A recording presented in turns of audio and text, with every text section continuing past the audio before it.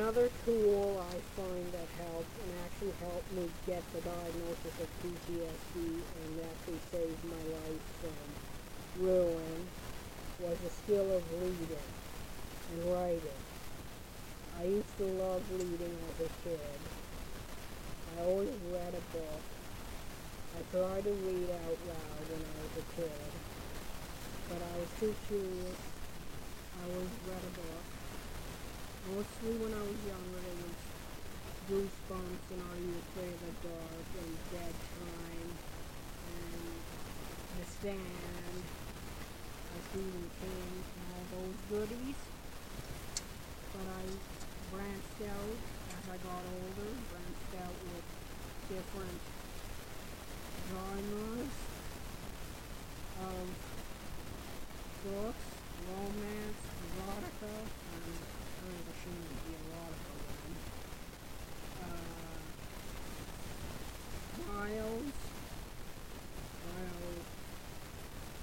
Biographies, and stories about different infectious diseases.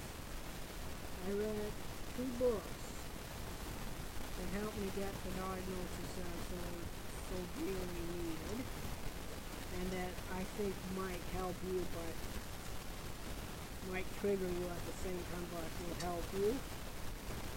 First is Robert Young Pelton's World's Dangerous Places. It's a big, thick, fat book about the different countries that you shouldn't go to. But they talk about the symptoms of PTSD that you can watch out for, like nightmares, flashback dreams, and social distancing without COVID, and other things like that, and avoiding friends and family, and avoiding certain situations. I had all those. But really, the book that got me to fight for my proper diagnosis was Shake Hands with the Devil by Romeo Dallaire. This guy is my hero because he tried to save a lot of people and sacrificed his mental health, all for the people in Rwanda. He had the same problems that I did: the nightmares, the flashbacks, self-harm, suicidal thoughts, sleeplessness. You name it, if you probably know it because you have PTSD and you're listening to this.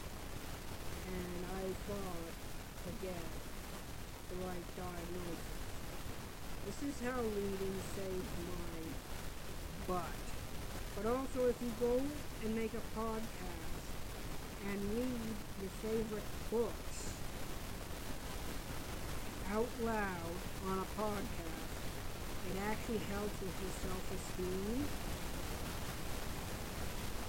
And I find that reading, period, is a peaceful thing to do. Your mind can wander to the beat of the book, and learn new things, whether it be about PTSD or other things. But things are really interesting. It helps you. It helps you. If you're right, you're most likely to cope better with PTSD.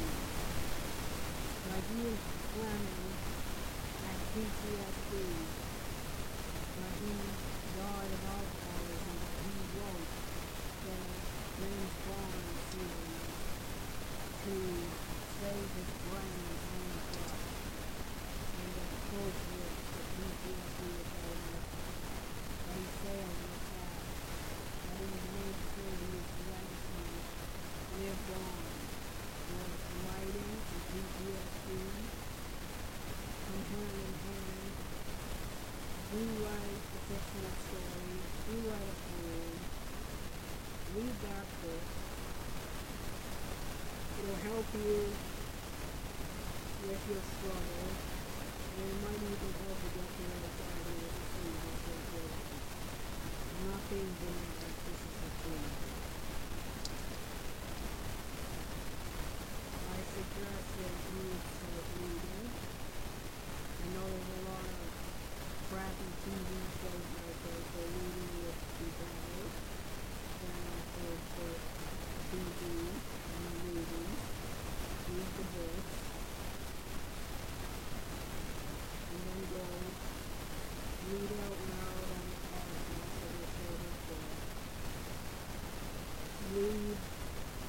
Read till you're blue in the face.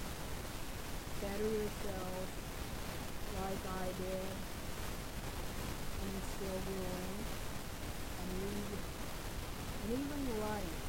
Try what has, and write about what's ticking you off in a fictional story, just like Ian Fleming did with James Bond. I suggest you read, and then you find your place in your life. When you write, you handle things a lot better because you put it down on paper or on the internet. I wouldn't suggest doing a fictional story or a poem just for personal use. I would show it off to the world. You might even become famous like Ian Fleming. This is what I've done all my life, reading and writing, including art, and I have read several educational books and several fictional books that I find help with my life, and I think if you read more, that it might help with your life. Try it. Give it a try. Reading and writing.